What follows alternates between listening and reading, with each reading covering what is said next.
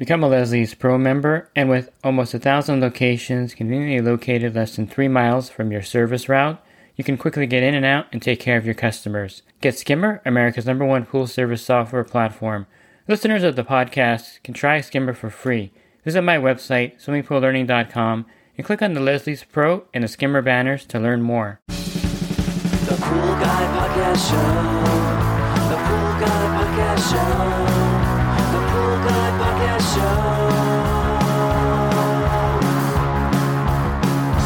Yeah!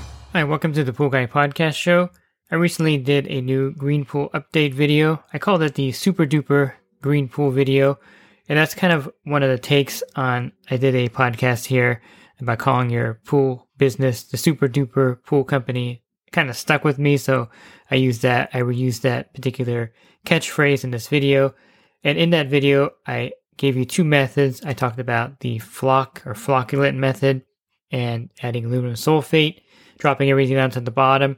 And I also talked about the shock and awe method, is the one that I use mainly on my route. And I thought it would be a good podcast to do a versus Floc versus the shock and awe method. Pool Service Pro, open a Leslie's wholesale account today and receive wholesale pricing on products you use every day. Leslie's Pool Supply offers convenient locations that are open 7 days a week. Another great benefit of opening a Leslie's wholesale account is Leslie's referral program. Get referred to a customer looking for weekly pool service. Save time and money and grow your pool service route and become a Leslie's Pro. The main reason we don't use the Floc method here in my region is that we have mainly cartridge filters. About half the filters on my route are cartridge filters. And then we have the DE filters. And most builders put in the piston push-pull valve. There aren't too many multi-port valves here, and there aren't too many sand filters in my area. And the Floc method does require a multi-port valve on your filter, a DE filter or sand filter, mainly because you need two modes when you're doing the Floc method. You're going to need the recirculate mode on the multi-port when you add the Floc or flocculant to the pool. And this is circulated so that it spreads out evenly. And you're going to turn the pool on for 1 hour and recirculate when you add the product. And you also need a waste mode to vacuum it out. Now that first part about recirculating it may not be entirely necessary. You can broadcast it in there pretty good and it'll be effective. And if you don't have a waste mode and you do pool service, you can actually use a portable pump. You can build one of these pretty easily by getting an above ground pool pump on Amazon and then putting fittings on the front and top. I have a video that shows you how to build a portable pump on YouTube. And you can also purchase a portable filtration system through my friends over at Advantage Manufacturing. They make the Portavac, and I like this one because it can hook onto the back of your truck with a hitch, and you can take it anywhere basically on your route. I would really recommend strapping it down though, because it is heavy, and even with that hitch on there, if you hit a big bump or something, it could dislodge it. You don't definitely want the Portavac to fall off onto the road. So strap that thing down. Plus in California, I believe you have to strap down all of your equipment on the road anyway. So the highway patrols could pull you over and give you a ticket if you don't have your stuff strapped down. But the Portavac is a great way to use this Floc method or a portable pump. And you can use this method with a cartridge filter and with a D filter because you're going to use that portable pump to vacuum it out. And you're not going to rely on the system. So I think the main reason we don't use it here in my area is that most homeowners do not have a sand filter or a D filter with the multi-port valve with the waste mode to vacuum the pool out after using the Floc method. And why would you need to use the waste mode to vacuum it out? You're going to be adding, 8 pounds, 10 pounds, 12 pounds, 14 pounds of the aluminum sulfate, which is the Floc agent that you're adding to the pool.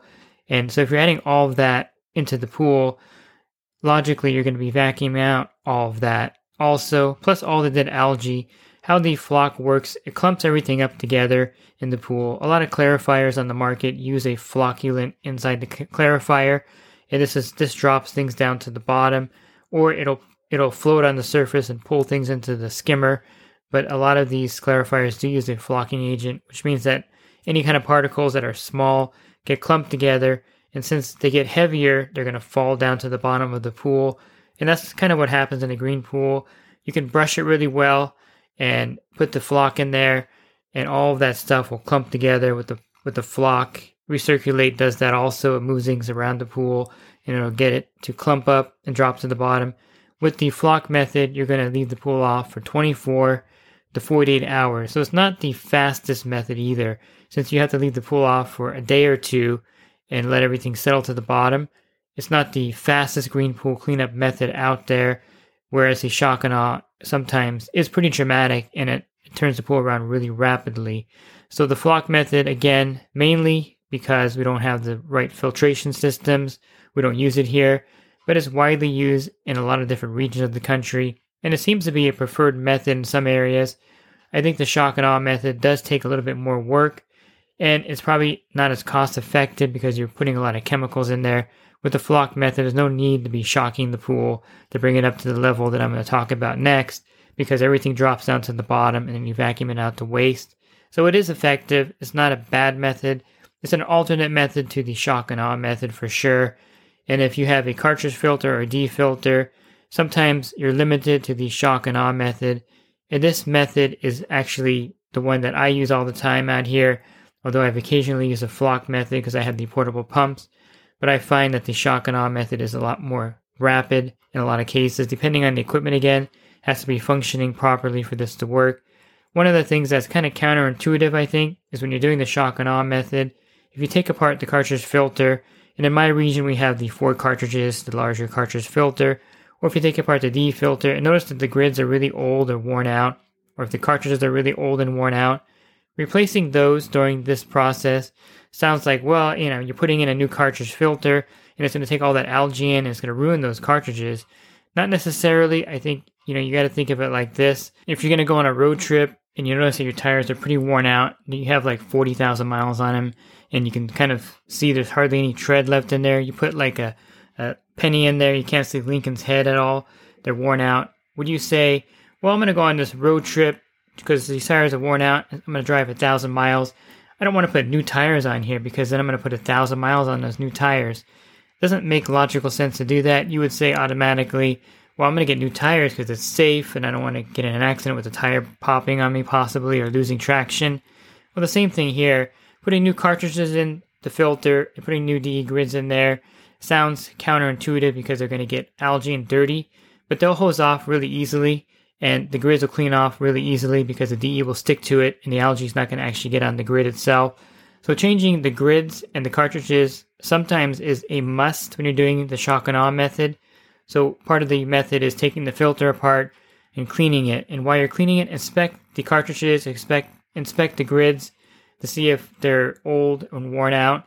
And if so, go ahead and put the new ones in there while you're doing this process. And you're going to see a dramatic turnaround with the new cartridges and the new grids in the filter during this process. So to begin with, this process requires you to bring the pool up to pretty astronomical shock levels. I'm going for 50 parts per million of free chlorine or greater. Now I revised my formula to make it easier for people because I'm always asked, well, how much chlorine do I add to the pool? I have a 15,000 gallon pool. And then I would kind of give them the math. I would, find their size pool and I can calculate how much chlorine to use in the individual situation pretty easily. With experience, you can do this. But I came up with this formula that I think makes it really easy. For every 1,000 gallons of water, you want to add 1 pound of Cal Hypo or 1 gallon of 12.5% liquid chlorine. And that's the standard of the industry. The pool pros use 12.5% liquid chlorine. So every 1,000 gallons, you would add that to the pool to bring the level up to my shock and awe level. And if you have a 15,000 gallon pool, that means you're going to put 15 gallons of liquid chlorine. Or if you're using Cal Hypo, go ahead and put 15 pounds of Cal Hypo in there.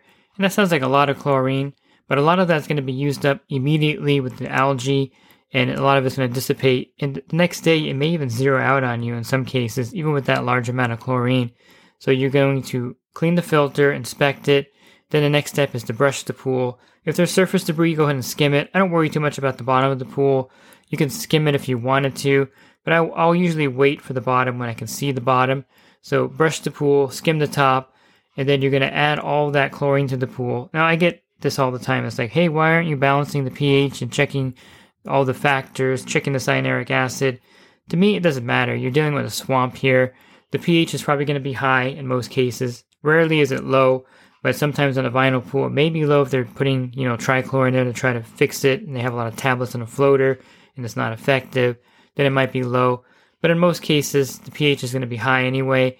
and you're just putting chlorine in there in massive amounts anyway. It's going to raise it up regardless at that point, and the cal hypo will raise the pH also.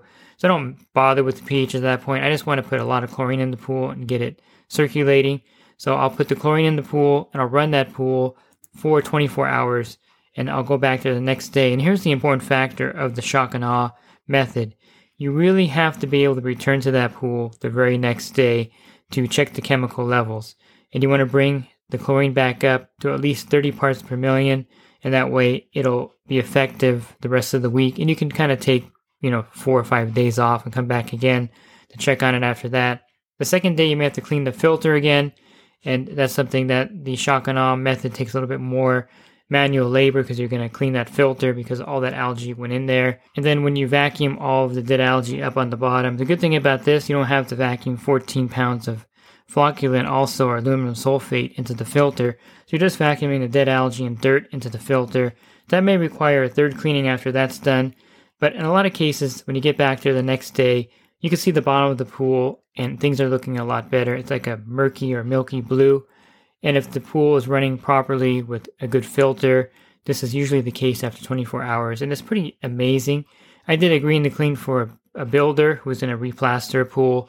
And I did the shock and awe method. I think it was a Thursday. And he came back on a Friday to drain the pool because he wouldn't drain a green pool. There's a lot of regulations and he has to follow these things.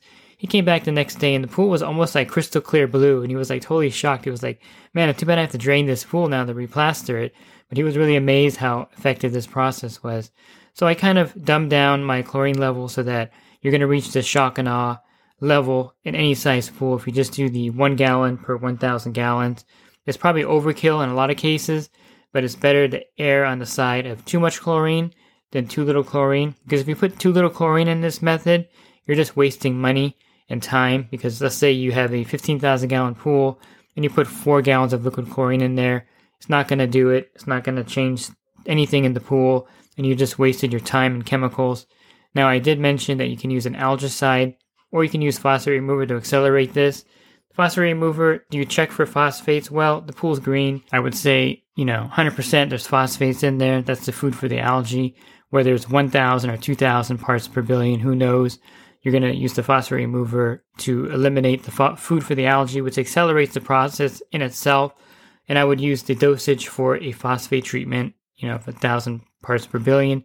You could do a phosphate test if you want, but it's going to be pretty high, I can imagine, with the green pool. If you do use an algicide, I prefer sodium bromide, so I would use the yellow trine or the yellow treat. There's a new formula with the yellow treat. It's supposed to have a chlorine boost in there, and this is supposed to help with the burn off of the chlorine.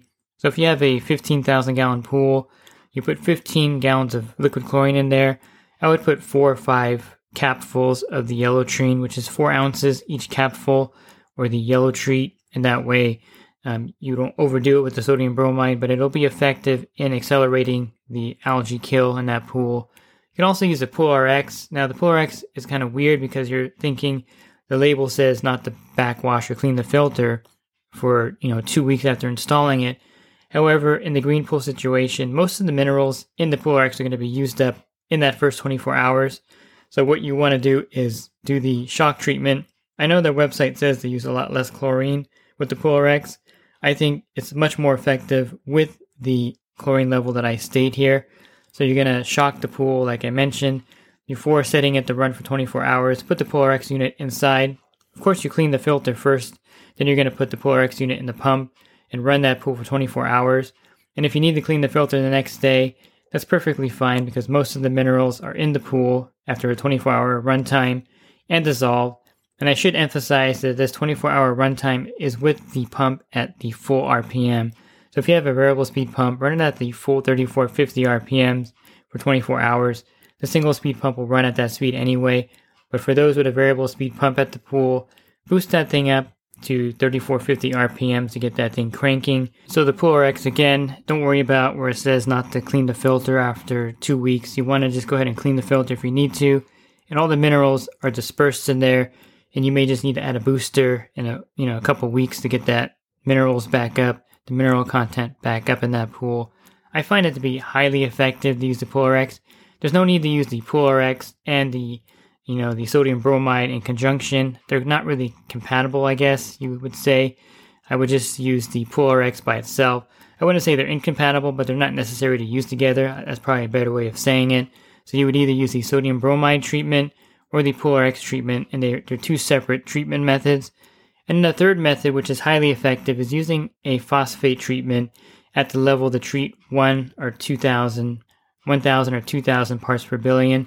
And this is highly effective because you're eliminating the food for the algae and you're superchlorinating the pool at the same time. And this method does work really well. You can use the natural chemistry phos-free or the Arenda PR10000 phosphate remover, whichever one you prefer. They're highly effective in this process. And the algicide will just accelerate things. It's not entirely necessary because that chlorine level usually is enough to bring it up to that point where it kills the algae, because chlorine will kill algae by itself. And then you're wondering, well, what if the pool has cyanuric acid of 200 parts per million? That's perfectly fine. After you finish getting the pool blue again, you can do a partial drain of 1/4 or 1/2 of the water at that point. Now, why not drain the pool while you're doing the process? Well, I just did a podcast on why draining a green pool may not be the best idea. A lot of it has to do with some cautions with the plaster itself and the pool surface types. And by draining a green pool, the city may not appreciate that, and they'll fine you for that in some form or fashion, depending on where you live.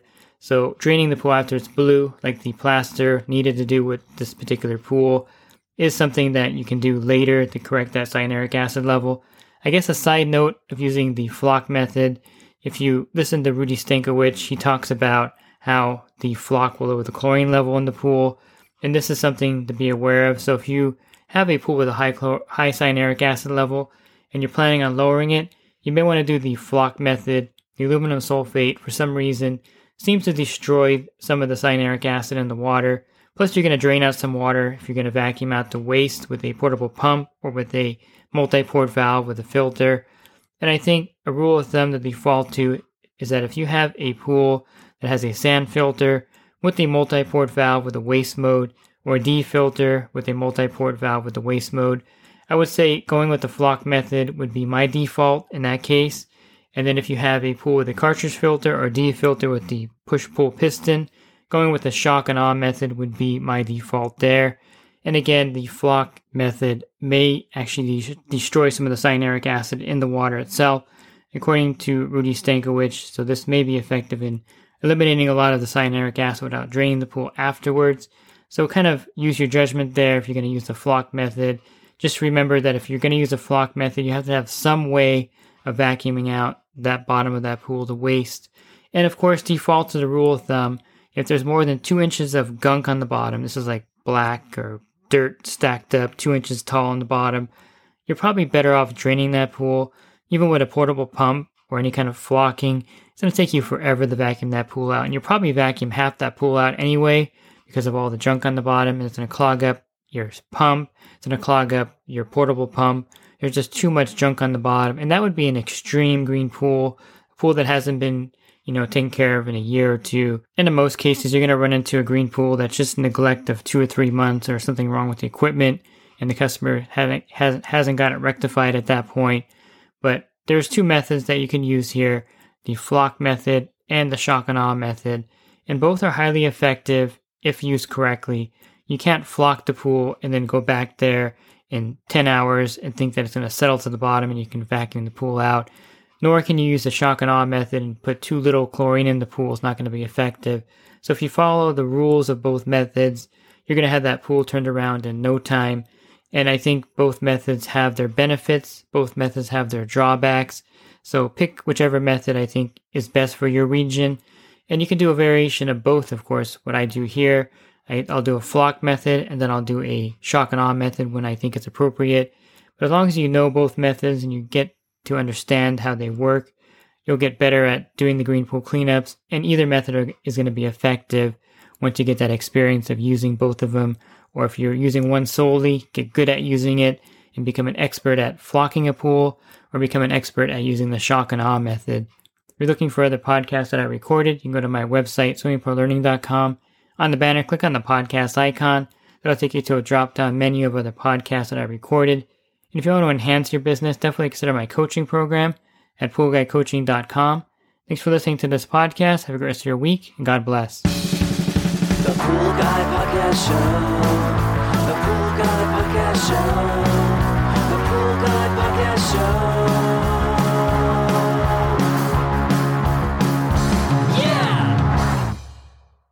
Real quick, if you're not using pool service software, try Skimmer free for 30 days at getskimmer.com/poolguy.